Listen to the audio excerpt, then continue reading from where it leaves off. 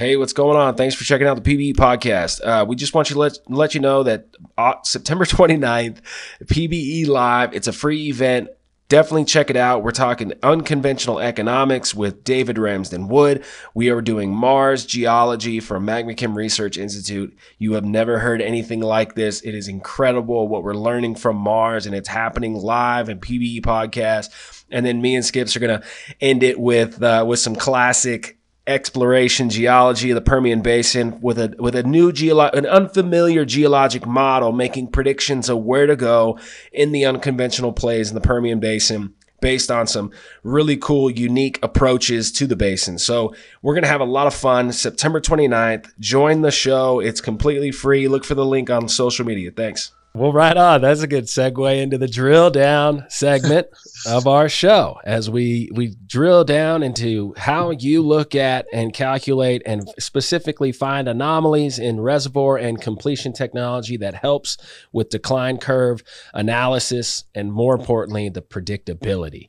which is what we got to do. Right. That's where we're headed. So, I'll open the book of resource analytics cool ideas to the reservoir and completion section. So too many words on this slide, but this is just the launching point where basically you're saying, look, people have been doing EUR from decline curve and then trying to correlate it to completion parameters. So here's on the left side, it's just a lateral length versus 6 months MBO. And on the right side, proppant volume versus 6 months MBO.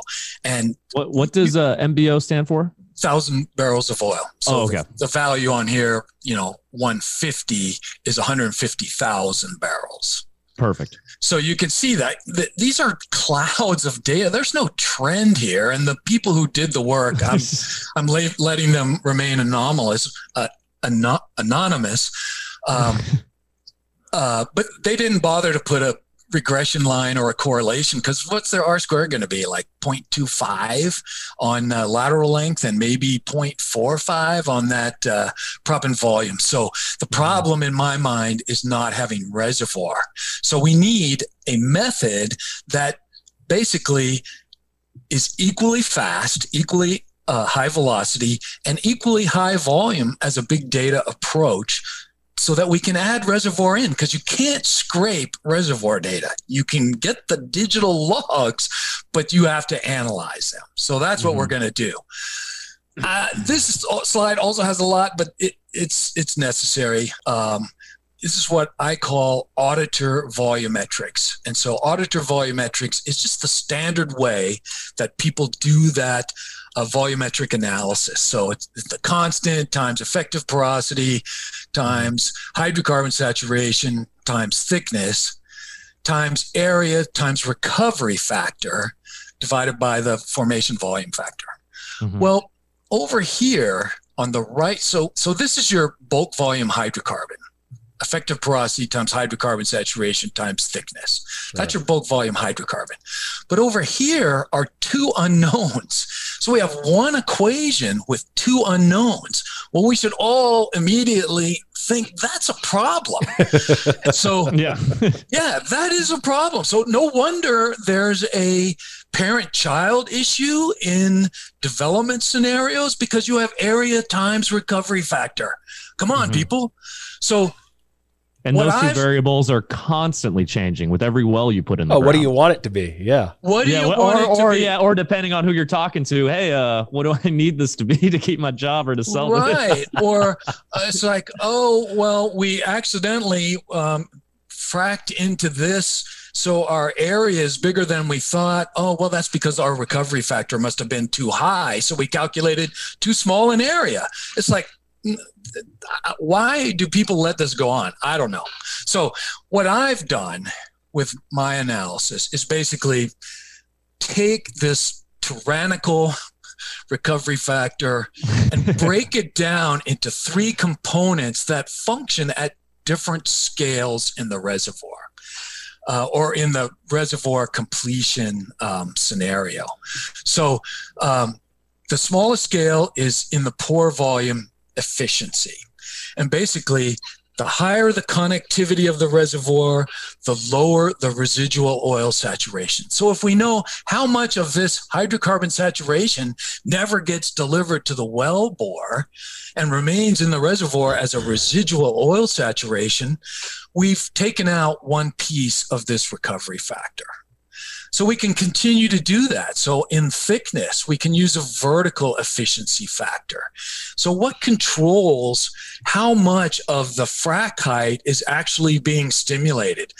In my view, it's shale volume or clay volume. So you have a calculation that's going to allow you to reduce the nominal frac height to an effective frac height based on high shale portions of the reservoir in that vertical section that get fractured, but the proppant gets embedded, so there's no delivery from that portion of the reservoir.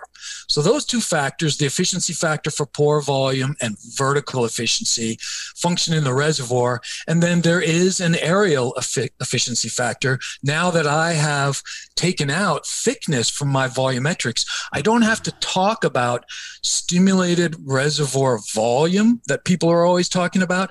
I can talk about stimulated reservoir area only, which gives me a simplification that's really important. And I'll describe that when we get to it. Just real quick. Yeah, absolutely. Because I got too many words here. But the assumption being made at this point is the classic bi-wing fracs at the perfs.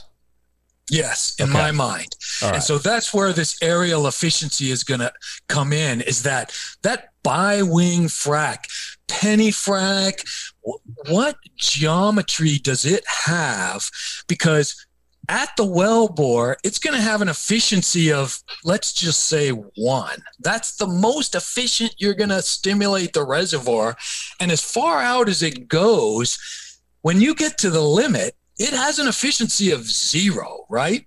Right. So across that length, which is actually the width of the stimulated reservoir area, across that dimension anyway, that efficiency factor is diminishing according to some function. And you can draw that function in many ways. And I've drawn it in a lot of ways, just as experiments. I mean, that's what I do. I experiment on data. Well, I think sorry to interrupt again, but just to throw one thing out there, I think this whole bi-wing fracture geometry of how this is happening, I think that's kind of not where the industry's going particularly. They know that there's just some crazy pattern that's being made, and now they're just kind of messing. They're leaving that parameter maybe simplified, but they know that it's a major influencer on the.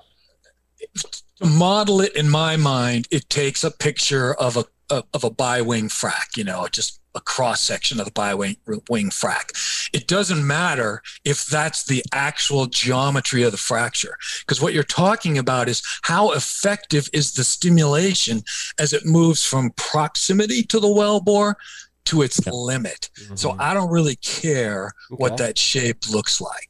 All right. Yeah. Just determining that rate of efficiency as it degrades as you get further and further away. I like that. I like the way you're looking at that. It doesn't really matter what the heck it looks like, but let's figure out how efficient. Are we just efficient close to the wellbore, near wellbore, or are we actually getting any kind of deliverables far away? Right. And so if you draw all these models that I've done and you stack them all up and say, because I don't know which one is right, in the end, it's going to be of that whole frac area. Basically, you're going to stimulate 50% of the rock volume. That's my hypothesis at this point, and I'll show you that at the very end if we have time.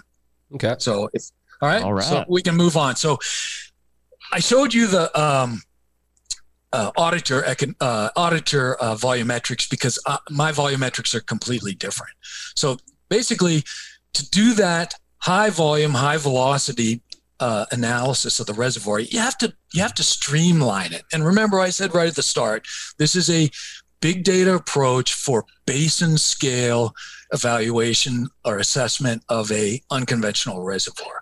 So I'm willing to not do a lot of the things that a petrophysicist is going to slap me and say, you didn't do a multi-mineral, you don't know this, you don't know that. It's like, yeah, you're right.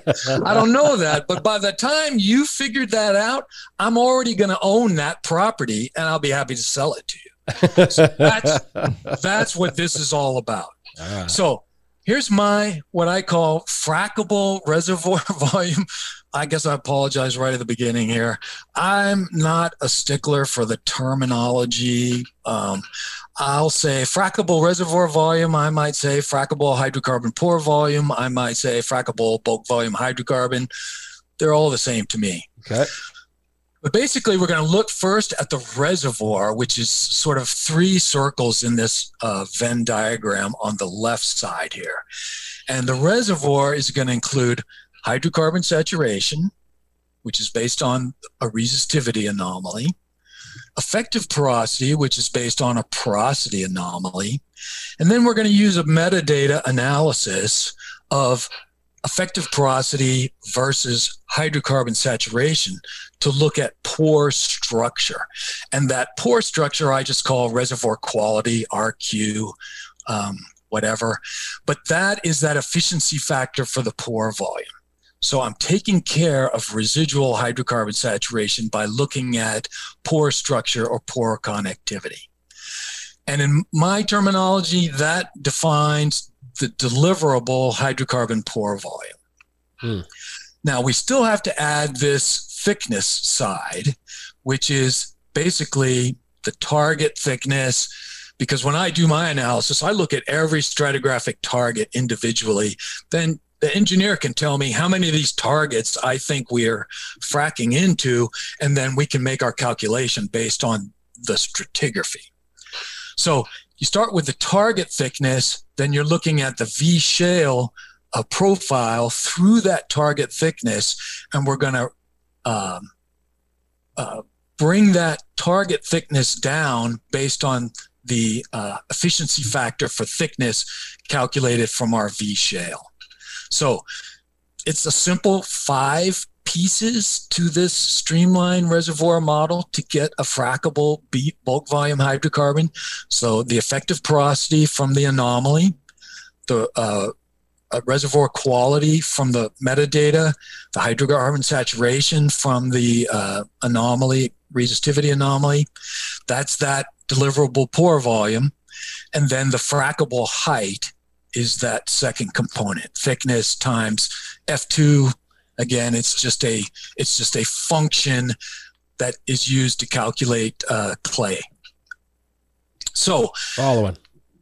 You got that? Yep, I'm following. In the end, you need to look at both of these separately, because you don't want a big pile of frackable thickness that's a really low deliverable hydrocarbon pore volume. So even though I multiply all these together, I always make the point that you need to see these two separately when you're making your maps. But the intersection of these is going to be the matrix sweet spot. And we're talking about reservoir matrix here. We're not talking about pressure. We're not talking about fluid phase differences, anything like that. Typically, I'm looking at oil. Yeah, I like the simplicity of the approach for sure. Let's call it streamlined. Because you say simple, people say, well, this is a complex reservoir. It only is if you want to look at it that way. Right. So let's streamline it. So here are just 2 examples just of trying to think back to that Broncos cross plot. So here are some baseline calculations done by the resource analytics software. And what we basically do is build location-specific indexed models at each well. So that means that the model is, well, it's pretty obvious, I guess. The model is specific to the location at that well, but they're indexed so they can be compared across the entire basin. So here's 2 examples from Colorado Cretaceous Reservoir. And across the top, just horizontally, we're looking at the porosity anomaly for effective porosity on the left. And then I do 2 plots for the hydrocarbon saturation. So I'll just describe them as best I can going across. So The independent variable is for effective porosity, as we already said, is shale volume. And that's an indexed volume. So I'm not trying to calculate a real number. I'm just making a relative indexed volume for shale. And then against that, I'm going to plot this total neutron density porosity that has been shifted so that the baseline prediction always runs through the origin. That's how we index the model so every well can be compared to the next well. I'm not normalizing the data, because if you say normalization to people in the geology world, their heads may explode, because and I don't disagree, because if you normalize out actual geologic variability, that's right, you're making a pretty serious mistake, aren't you? Yeah. So this indexing is different than normalizing, but it still allows you to compare every well to the next well, because all we're looking at is the anomaly off the baseline, right? So here's your, essentially, this is the predicted trend. If all the porosity that's being seen by the neutron density logs is created by shale volume, everything else has some increasing probability that you have true effective porosity as you move away from the baseline. And the calculation for effective porosity is just this distance. How far off the baseline are you? So it's kind of cool to be able to say, okay, same place, same basin. Here are two wells that are not too far away. And you can see I've indexed them properly, but the slope of these two lines is completely different. Yeah. And so our analysis is getting a location-specific model, because we're just looking at the data from that single well. Does that make sense? Mm-hmm. yes. One of the no dead air here. So one of the beauties of this analysis that I hope I didn't already say this is that because it's not a black box. It's like if I'm looking at this with my boss, my manager, and we agree that this baseline looks like it's in a good place, you can't disagree with any of the interpretation that follows from it. Right. You have to accept that the maps that are made from that are meaningful, because you agreed that this analysis made sense. So the indexing of the porosity log is more about creating a shape relative to the baseline. Is that kind of the basics? No, the blue data are just the V-shale index versus total porosity. And the algorithm has found this baseline in the bottom of the data. All right. So it just finds it. V-shale, so that's just a straight. Mm-hmm. Yeah, go ahead. V-shale and porosity definitely has a general relationship like this across this area. Yes. Got it. Baseline is established based on that cluster analysis. Okay. Yep. Just based on that set of data. So, I mean, that's a proprietary analysis that our software does, that we basically invented, so that you can draw these baselines. You know, there's a lot more to it that we're not discussing, but we don't want to be here 2 hours, right? So, and then over here, we're looking, you know, we know that resistivity can be affected by porosity and by shale content. So we're going to do the same type of analysis on these two parameters. We're going to look at what's a baseline look like with V shale, which is this one, versus resistivity. And we're going to look at, so V shale on the x-axis and resistivity on the y-axis. And we're going to look at what does an anomaly characteristic look like if we do porosity, and we use this shifted porosity because that's the indexed porosity value. We use the indexed porosity value here against resistivity. Basically, this one is just a Pickett plot, except for it's better than a Pickett plot because for whatever reason, Pickett put the dependent variable on the x-axis and the independent variable on the y-axis, which, you know, confuses me when I look at it. So I'm just going to do it in a way that makes sense from a data analysis standpoint. So basically, you can see, again, these plots are from wells that are right next to each other. We're getting good baselines drawn in each one of these cross plots, but the baseline slope in each one is different. So the model we're building is indexed among the wells, but it's specific to the data set that's in that unique well. Okay. So that's how we build the anomaly. So those are the data that go into our process.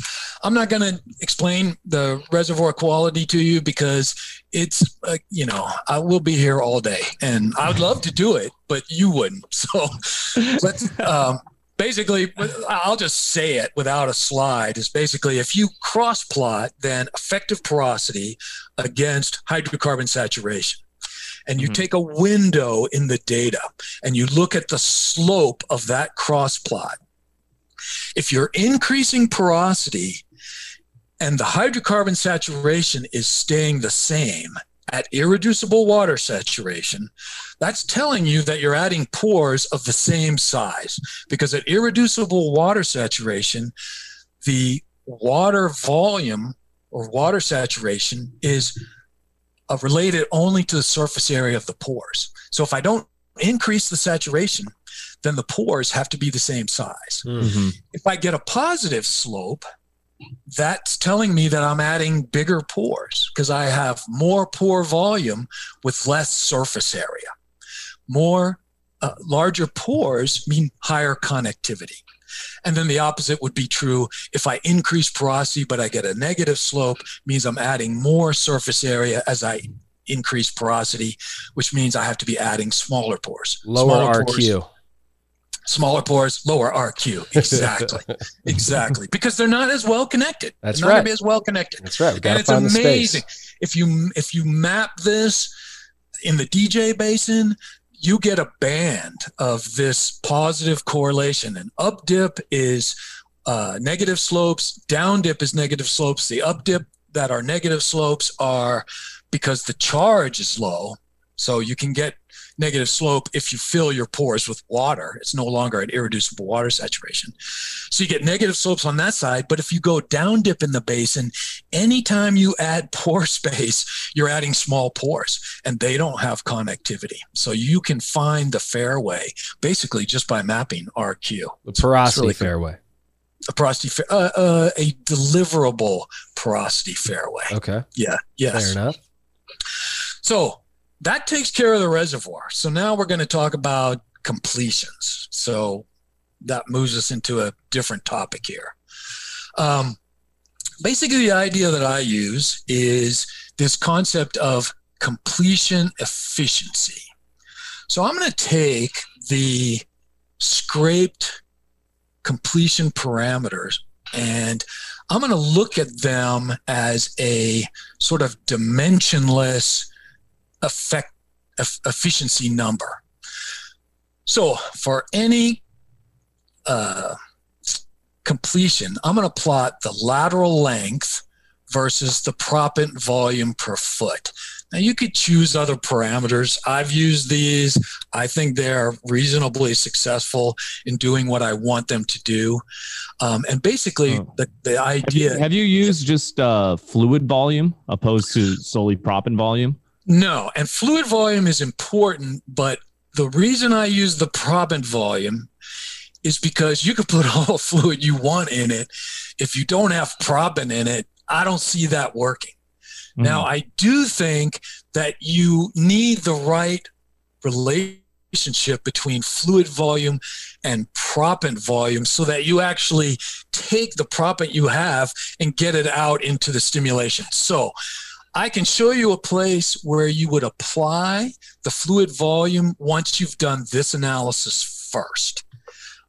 Would be my suggestion. And I don't mean to shut you down or cut you off because I know a lot of people like fluid volume instead of proppant volume. Yeah, no, that's why I bring it up because and this isn't from my own personal experience, but this is from engineers that I've talked to, and they say we see a stronger correlation with our fluid volume actually opposed to our proppant volume.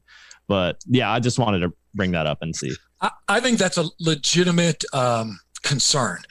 I don't do it just for the reason I said. I think you could put fluid in there without any proppant and you're not going to do anything. You could probably put proppant in there with too little fluid and at least you'll get some type of transmissibility in your fracture system. So it's as simple a reasoning as that is the reason I say it. But I'll remember to bring this up later because we'll have a place where we can look at why. I'll just remember to bring it up. Is that all right? Cool. Oh yeah. Okay. Cool. So basically, if I plot, say I'm doing the DJ basin in a field, or I'm doing the whole basin, whatever it is, and I plot lateral length versus proppant volume, I'm going to have a maximum value out here where this is the biggest dang lateral anybody ever drilled. Typically, when I've been working on this, around 10,000 feet, there may be larger laterals now. And then I'll have some maximum proppant value.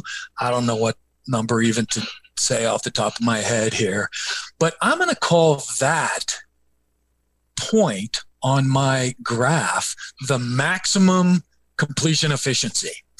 And everything else that's either a smaller lateral length or a smaller proppant volume or proppant load is going to give me a less efficient or effective stimulation. So that you can look at two examples here. I can have a long lateral. Well, maybe I should do this one first because I could have a short lateral with a big proppant volume. It's going to give me the same effective stimulation or completion as a longer lateral with a lower proppant volume. And the reason is, my hypothesis is that we're talking about stimulated reservoir area now. And the long axis of that box is the lateral length. It's basically set by the lateral length. You could do better if you had the length of the lateral that's in zone. But typically all you're going to have is the lateral. And then the proppant volume per foot, or the proppant load, I'm going to use as a proxy for the width of that area. So the more volume that I'm putting into the rock, the wider that stimulated reservoir area is. So if you then just look at this as a length times width measurement, I've got a maximum here and a fraction of that maximum that's reducing all the way down to zero. So it's a dimensionless completion efficiency. Right. It makes a relationship basically no matter where you go on with your A, you have a relationship with a B, because it's you can make it equal on both sides. You can change the lateral length, but you increase the width of your proppant out in the stage, and then vice versa. If you want to make that more narrow, you increase your lateral length. I'm not sure that was basically I'm not trying to create a stimulation. I'm trying to evaluate a stimulation that's already been done, right? Because the well's been drilled, it has an EUR. I know what I think the reservoir is there. I just need to know, how do I deal with the completion that was put on this well? So I'm not trying to create a completion. I'm just evaluating what's there. So if I have a 10,000 foot lateral and, a huge proppant, yeah, whatever it is, maybe more than that. I in the next slide, I could tell you that number. I wish I could say it off the top of my head, but whatever it is, that's my biggest frac. That's my biggest, not just my biggest frac. That's my biggest completion of the reservoir, because I've essentially stimulated the largest area possible. Anything else, lower proppant volume, just reduces the width. A smaller lateral length simply reduces the length of that box. So the box already exists. I'm just trying to evaluate it. Yeah. Where in the box does this reservoir fall, right? As far as the completion efficiency. Exactly. Because next, now that we know the reservoir, now we have a completion efficiency. Now we're set up to use them both to look at EUR. So that's the next slide that's right here. So basically, this was our reservoir volume, our frackable bulk volume hydrocarbon. I put on the x-axis because I'm a geologist and the reservoir is first. So I put it on the x-axis, and then I just put this completion efficiency on the y-axis. Basically, this is from 0 to 1 because that's all you can have here. Yeah. And it could be 0 to 3 at the say that's the 3 feet of frackable reservoir volume, 3 or 4 feet. That's a huge number. So anyway, what I'm saying is that depending on your completion, the reservoir that's there is what's there. Depending on your completion, you actually stimulate some fraction of that total. And the fraction of that total is determined by the completion efficiency. So if I have, I got some numbers on here. So here's, I don't know if that's blocked for you guys, but this red or orange curve is like 2 feet of, sorry. Let's do it this way.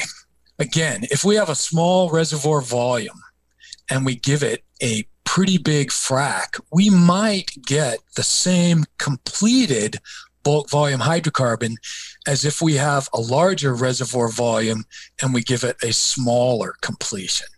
So there is a reservoir in the ground, and the stimulation is determining what percentage or what fraction of that existing bulk volume hydrocarbon gets completed and can be delivered to the wellbore. Does that make sense? Oh, yeah. I totally agree with that. Okay. So, I mean, that's it then. So now we've built this system where if we do the resource analytics reservoir evaluation, and we look for the anomalies, and we put together our frackable reservoir volume, we evaluate the completion using completion efficiency, we make the calculation of completed bulk volume hydrocarbon. That completed bulk volume hydrocarbon should have an excellent correlation to the decline curve EUR because we've taken care of everything. So this is the summary. Basically, frackable bulk volume hydrocarbon, effective porosity times the deliverable reservoir quality times the hydrocarbon saturation times the thickness ratioed down for shale content. We calculate completion efficiency based on lateral length times the proppant load divided by the maximum lateral length and proppant parameters. Then we calculate the completed bulk volume hydrocarbon, just simply multiplying the frackable hydrocarbon pore volume times that completion efficiency. And the completion efficiency will have some slope against EUR because these are now all known numbers. Again, I'll show you how I'm going to predict later. But this slope becomes the most important number we just talk about in this whole discussion. And if later you want to talk about the stimulated reservoir area and a parent-child solution, we could get to that.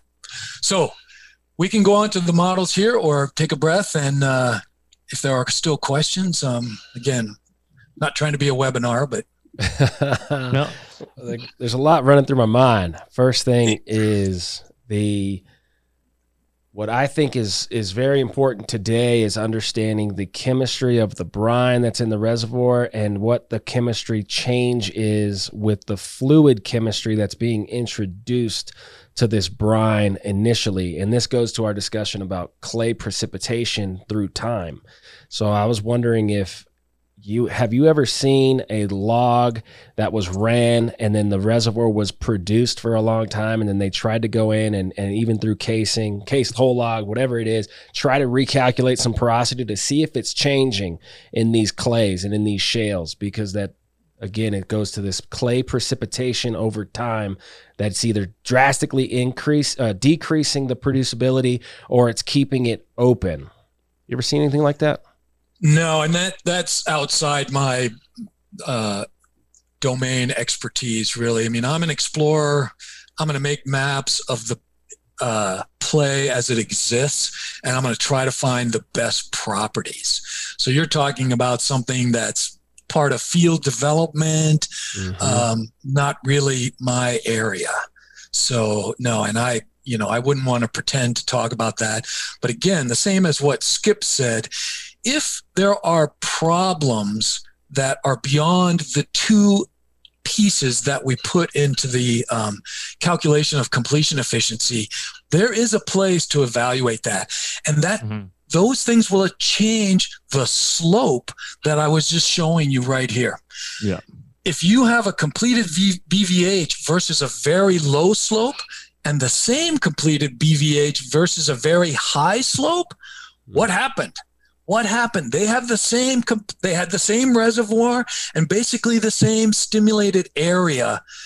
There's another confounding factor in there that we need to look at, but we can use this slope as a new parameter to plot against something else like fluid volume or like brine type or like lateral orientation. Any of those other confounding factors can all be compared with this slope. So there is a place to do that. It's just not part of what I do to sort of understand where we're coming from, because what I want to do is basically say, I want to be able to tell my boss, man, if we have this reservoir as we've mapped it, and we use this completion, this lateral load, this lateral length with this proppant volume, we're going to get this EUR plus or minus some standard error of estimate. Sure. And we have R squared on that. That's really good. So that's what I'm trying to do. Yeah. But there are other places to kind of evaluate how you could improve that correlation. And that's what exactly we're talking about in PBE. We're trying to push forward that, these EURs of yesterday are not going to look anything like the EURs of the future. We got to increase our ability to, get better well results moving forward.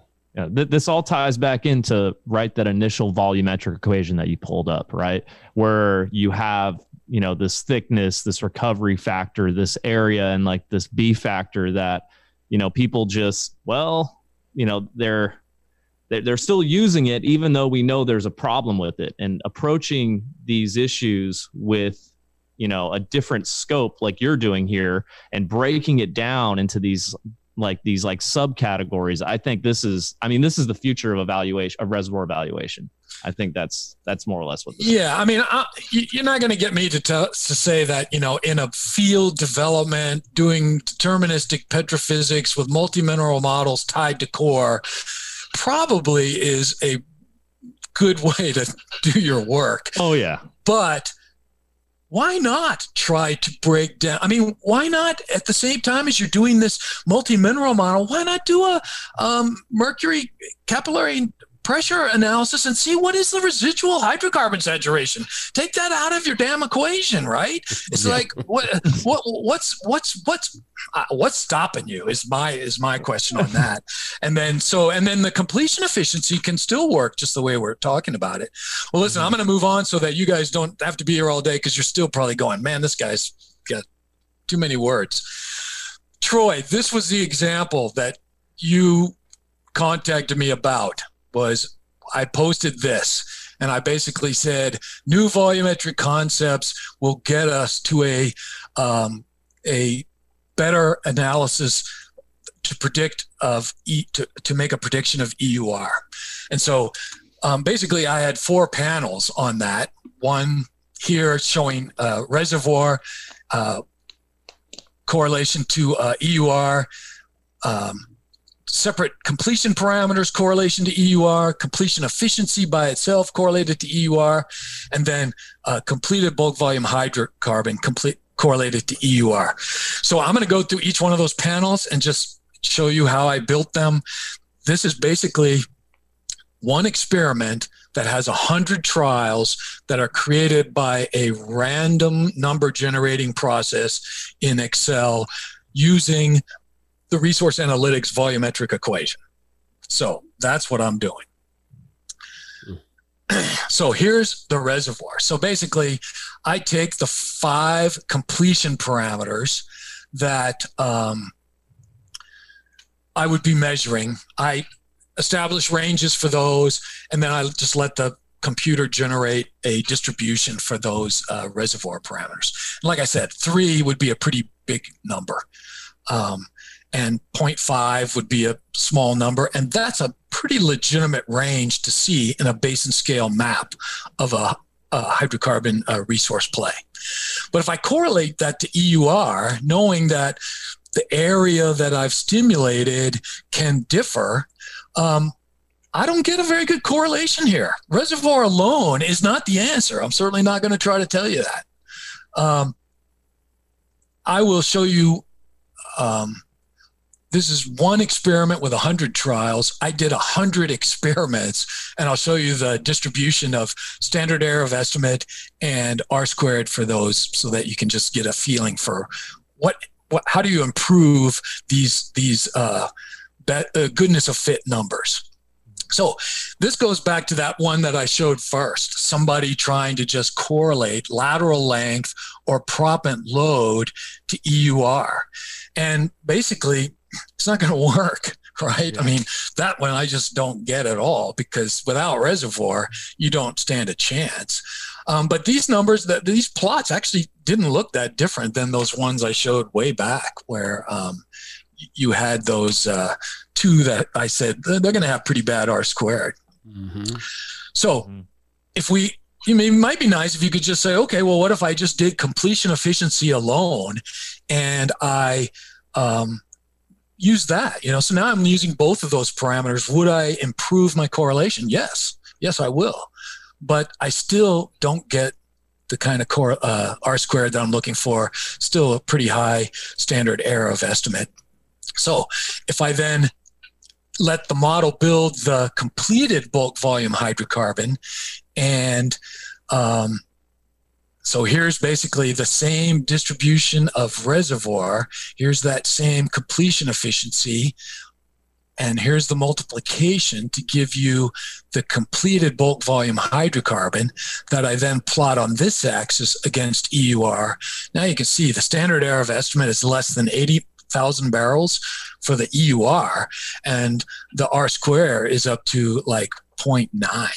So, and I added in 30% random error on the effect of completion efficiency to account for the exact thing we were talking about. So this has a slope of 560,000 barrels per foot. So like that point right there, 560,000 barrels per foot. But obviously these have a higher slope and these have a lower slope. That's where you could just look at the slope for each well. Let's assume this isn't a model, but these are actual wells. You could look at the slope to each one of those wells and say, man, what made these have a lower slope? Why did this have a full 1.5 completed bulk volume hydrocarbon and make only like 600,000 barrels, whereas this one made 1 million barrels? That's a pretty important question.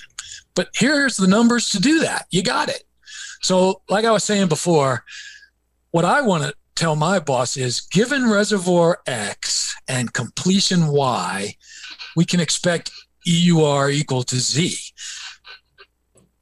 The EUR is the money we're getting back. The completion is the money we're spending. You have everything you need to do your economics in terms of purchasing a property, buying leases, buying royalties, whatever it is. You've got all those numbers right in front of you at this point in your analysis. And I think that is awesome.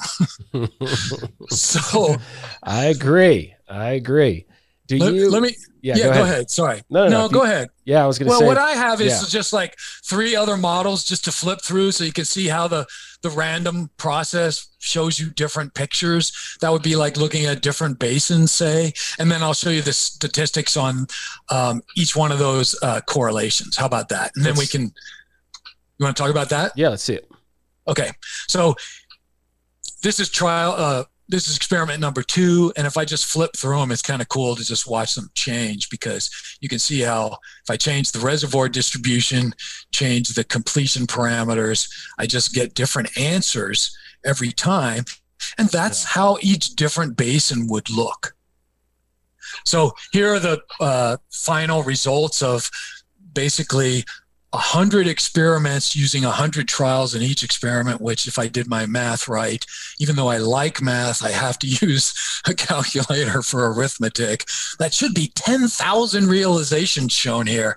And so if you're looking at R squared, you can see lateral length just didn't get a very good, it's not going to give you a very good correlation, and it's going to give you a high standard error. Yeah. Next position would be proppant volume, gives you, a little bit increase in R squared and standard error of estimate. And it's interesting that those two examples that we had from the anonymous published information had that. It's like, yeah, the proppant volume actually did do a better job than lateral length. Mm-hmm. I think this is interesting, because if you look at then reservoir is orange, and completion efficiency, they basically overlay each other. So what this is telling me is half of your deliverable hydrocarbons are coming from the reservoir, and half are coming from how well do I complete that reservoir. I think that actually makes a lot of sense. I think that's intuitively correct. And then you can see here, this is the completed bulk volume hydrocarbon. Well, just I guess it's not an order of magnitude, but essentially doubling the R squared and having the standard error. So the model suggests that this works. Let me just say, without bringing any company names in, because I'm not authorized to talk about any companies, but this is new to the industry, but not new to me. And I used this to purchase properties for a company, and we did exactly what I'm describing here. And they were successful with, millions of dollars of purchases in unconventional play. So I can't point to an example, but I can believe it, because from what I'm gathering is, without question, your model is building a somewhat fundamental relationship between reservoir characteristics like porosity and your resistivity, and getting an idea of water saturation, hydrocarbon saturation. All that stuff is pretty fundamentally sound in our industry for those calculations. And I like that there's a strong fundamentals of that describe your reservoir. And then you even take things that are in completion parameters like proppant and lateral length and other things, and you can merge those with the given data set and come up with something that makes a pretty clear prediction in your EUR and what you expect to make at the end of the day, based on the business going into this. How much you're going to get in for? How much you're going to get out of it? Skip So everything you've seen is basically a model based on first principles, as you just stated. Mm-hmm. It's a model. So the only place the model can start to diverge is on that last cross plot. Why did the completed bulk volume hydrocarbon not in one well look so different than in another well? Well, you know what that is? That's information, right? I'm surprised that this well doesn't look like that well. That's information. So now I have an anomaly that I can investigate, and we can use the same tools to continue this investigation on that basis. Basically, I've just reduced the dimensions again to something that is manageable. Yeah. And there's no magic here. It's just using the first principles logically, step by step. Yeah. So, and say my volumetrics is different than somebody else's. It doesn't necessarily matter, because I'm going to make my map with my volumetrics, and I'm plotting my volumetrics against known completion parameters with decline curve EUR. It's internally consistent 100%, right? If you said, well, the way you calculate porosity is kind of fucked up, it's like you're not using this, proper multi-mineral model. It's like, well, okay, but I'm able to compare well to well to well. And if I see differences in slope that looks different across a map, I can I can adjust, see what that looks like. I can adjust for that. Right. So it's pretty impressive. It's really impressive, actually. It's really impressive. Do you want to say, it's instead of overcomplicating the situation, you're essentially just making it more efficient. Streamlining. Right? So that, streamlining. Going right back to streamlining, right? Yeah. So what are we doing? We're streamlining for efficiency and productivity enhancement. Yeah. So what's really blowing my mind though with your results is how I don't want to say how little, but lateral length being, just kind of not a non-factor, but not nearly as important as, that reservoir or that completion efficiency or even proppant volume. I've like seeing this visually. I'm like, that's pretty crazy. I think that's an interesting question because I never really thought about, questioning them that carefully. It may be just a function of the modeling, right? Because remember, this is a model. So if the range in the proppant volume is smaller than the range in the lateral, and I'm just talking off the top of my head, than the range in the lateral length,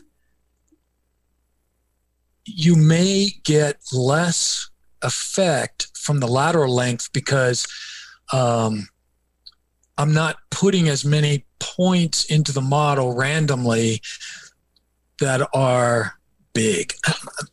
Does that make sense? I'm trying to picture it. I don't want you to think that is this is always what you're going to see if you look at real data because it's a model. Oh yeah. And so the proppant volume is determining width.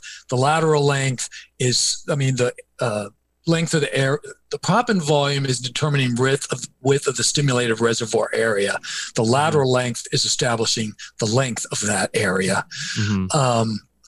It may be something in the model, although it does fit that picture that we saw at the very beginning. So I have thought about it. But I don't have a good answer, but it's a good question. It's a good question. And a great observation on how I think we can get better in this industry, because if you're drilling a 10,000 foot lateral, you're spending another $10 million than if you drilled a 2,500 foot lateral or something that was simply more efficient. And we don't. Yeah. Well, I think you want to probably want as big an area as you can get. Right? Because that's going to give you a bigger, basically that's saying, I'm going to have to disagree. Don't I want my completion efficiency to be as high as possible? Well, that's true. It's like, it is an economic decision, right? So if you can say that, you know what, the value I get out of creating this completion when I'm in this reservoir ain't worth it. So I can back off my completion, which, that's how we bought properties for this company. It's like, okay, here's the map of the reservoir. And I go to the engineer and say, what completion are you going to do? Then I can tell you what EURs you're going to get when you're using that completion. So what if you change that completion? They were real engineers, so they're worried about whether it's a sand or it's a ceramic. And, so I don't have those parameters in there either. So they were worried about that at the time. And but they change your cost. And so they change the economics of the picture that you're looking at. So I agree. I think all the pieces are here for you to do that kind of evaluation. I don't mean to disagree with you that maybe this is better, because how do I know? It really is a cost benefit analysis. But the numbers are here to do that analysis. Right. And a great segue into the completion part of the show. But if you hire somebody else because you like what they're doing and you think it's cool and something goes wrong, man, your butt is on the line, right? So I think the same thing is a bit true here in the oil and gas industry, that it's sad because the idea for maybe this can be recorded. The idea for new technology is sort of based on the crossing the chasm concept by Jeffrey Moore. I don't know if you ever read that book, but I read that book. And so basically, there should be these early adopters out there that are willing to take on a disruptive technology rather than the sustaining technology. Those are words from Clayton Christensen, because sustaining technologies, leading edge technologies just keep building on what's there before. Yeah. And so it's always more complicated. It's always more specific. It only applies to this situation. Whereas a disrupting technology tends to be more broadly applicable. It works faster, it works cheaper, and it does more work. It's more productive. And so there should be a lot of companies out there who are willing to be the early adopters for a disruptive technology. But I'm finding that not to be the case in oil and gas. We're going through a major change. Yeah, I was going to say, and it's funny that you bring up the the curve of innovation, because our very first guest, Dave Cannon, that was his presentation talking about, it was more related to the unconventional industry and what companies were the early adopters versus the laggards, like who's buying property late and who actually got in time to make money.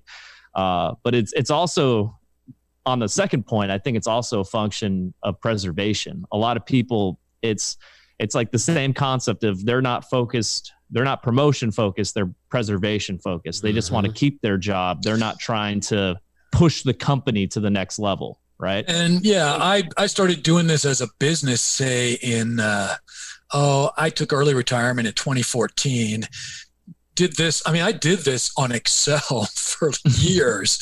And I just decided I would do it as a business. So I took my early retirement and I basically took my severance and I paid to have the code built to do exactly what was being done in Excel.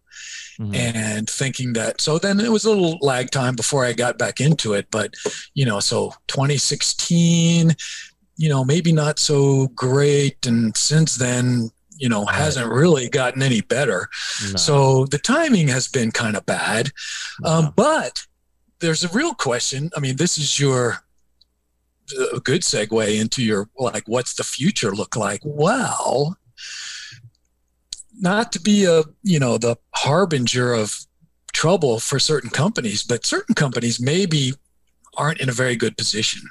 And they have too much debt, and so there should be a lot of M&A that's happening where people are looking, because I put a post out on LinkedIn once and said, if you improve your reservoir versus your completion, you're going to be able to get, 50% better EURs. And people are like, yeah, but we can't buy any other acreage. Well, I don't think that's going to necessarily be the same now. So the idea of reevaluating your position, all of your competitors' positions, people who are royalty interest owners, is this guy doing what he should be doing with completions? Or if somebody's doing a different completion, would that be better for us? So can we look at that? All the financial analysts, which company is, worth trying to save, or whatever they do, however they're recommending people, investing in companies, they need to be able to evaluate independently what does company A's property look like compared to company B in this level of every play, so. And I think it's very interesting point that you did bring up is as far as the reevaluation is concerned, because back in 2000, end of 2017, 2018, especially, people were buying up acreage and they were buying it up at such a rate that the only way they could hold those leases was to drill as many wells as possible. So, and in doing so, granted, they ruined a lot of good acreage in some cases, but being able to look back and say, hey, let's see how we actually completed and actually how we drilled these wells. I think we might actually have, a little gold here. We just kind of messed up on it when we were blowing and going. Oh, exactly. How much value is there to say, you know what, there was good reservoir here. We messed up that completion. Oh man. Here's a re-stem or a re-drill or whatever. I mean, those are really important ideas. So, the problem is there's no money. The problem is we lost our confidence with the folks that have the money. And now they're not coming, and they're not going to come until they see $100 oil, because we can go and evaluate all these EURs.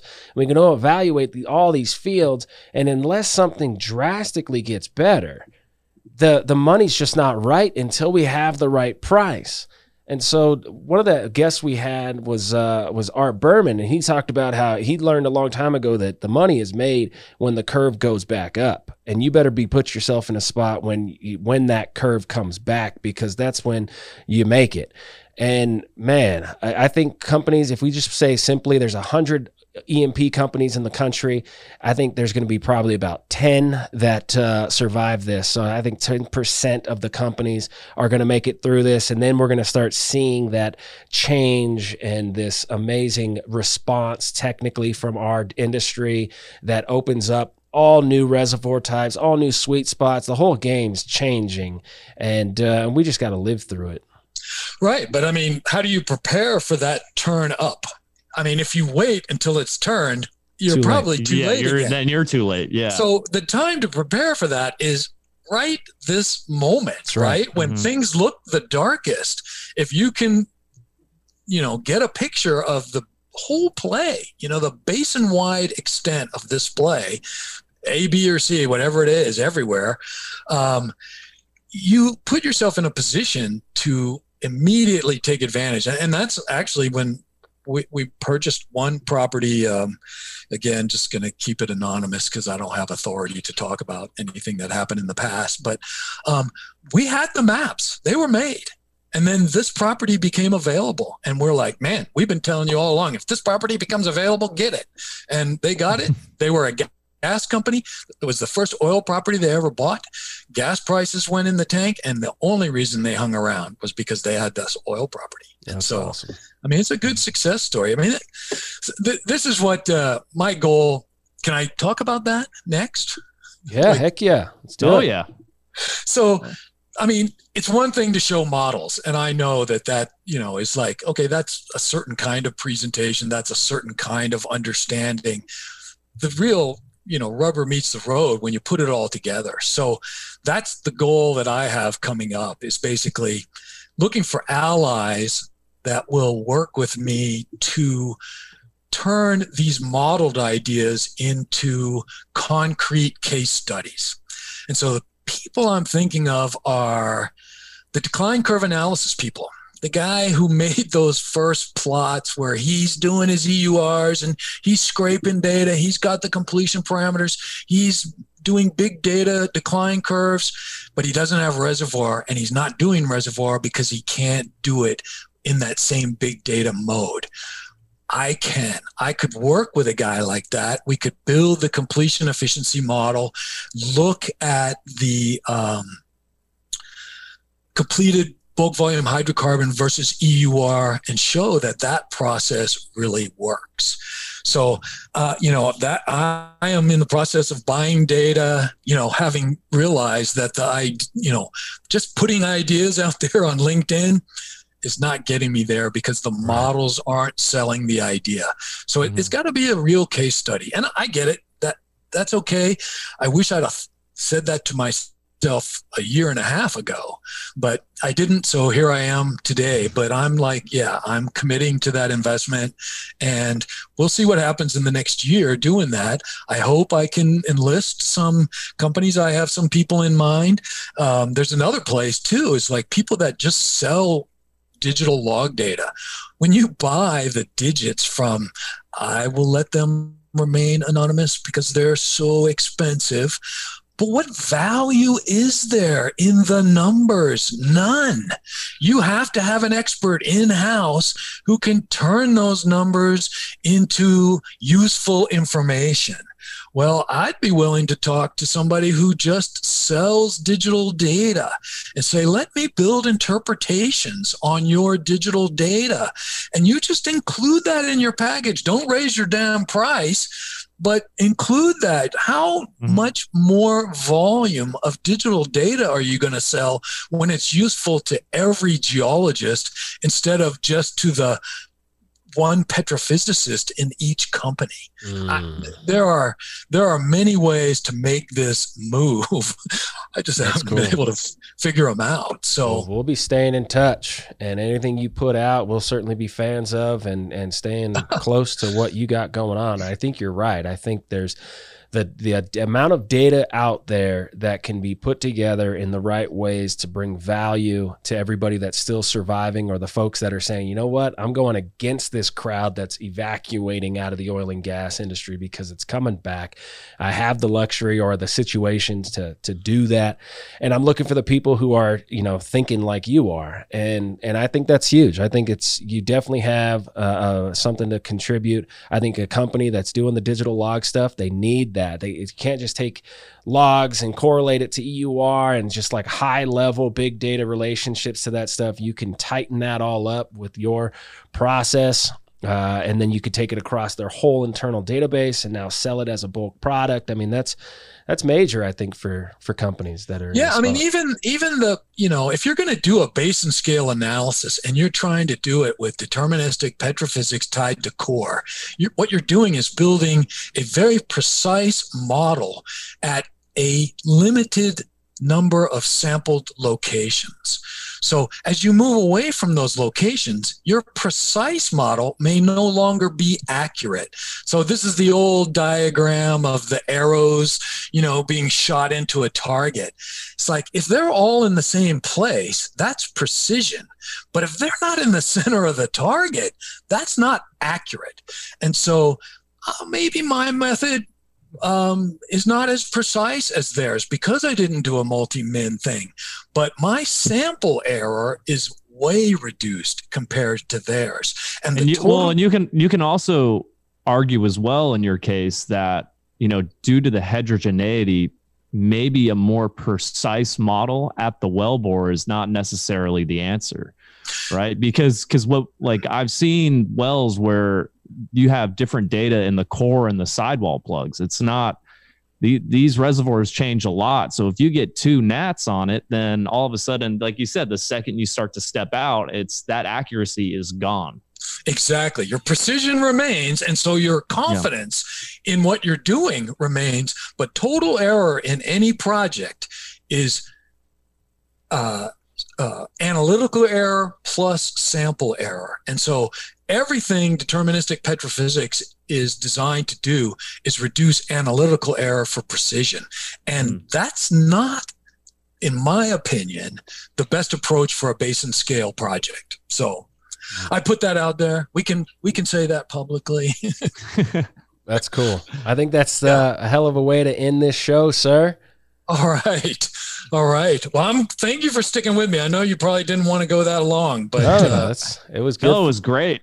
Yeah, I mean, you got us quiet. I was learning a lot, so that was really a pleasure. It was really enjoyable the way you broke it down. Well, I think this was awesome. I can't wait to edit it all down and get it out, and look forward to working with you again. And maybe we can do a show in the future. Okay, you bet. I mean, I've showed you maybe 20 slides. I probably have 60, 120. I don't know. I just love explaining it. So I appreciate you allowing me to go on and on and on. Thank you very much. Right on. All right, guys. Yeah. And we out. All right.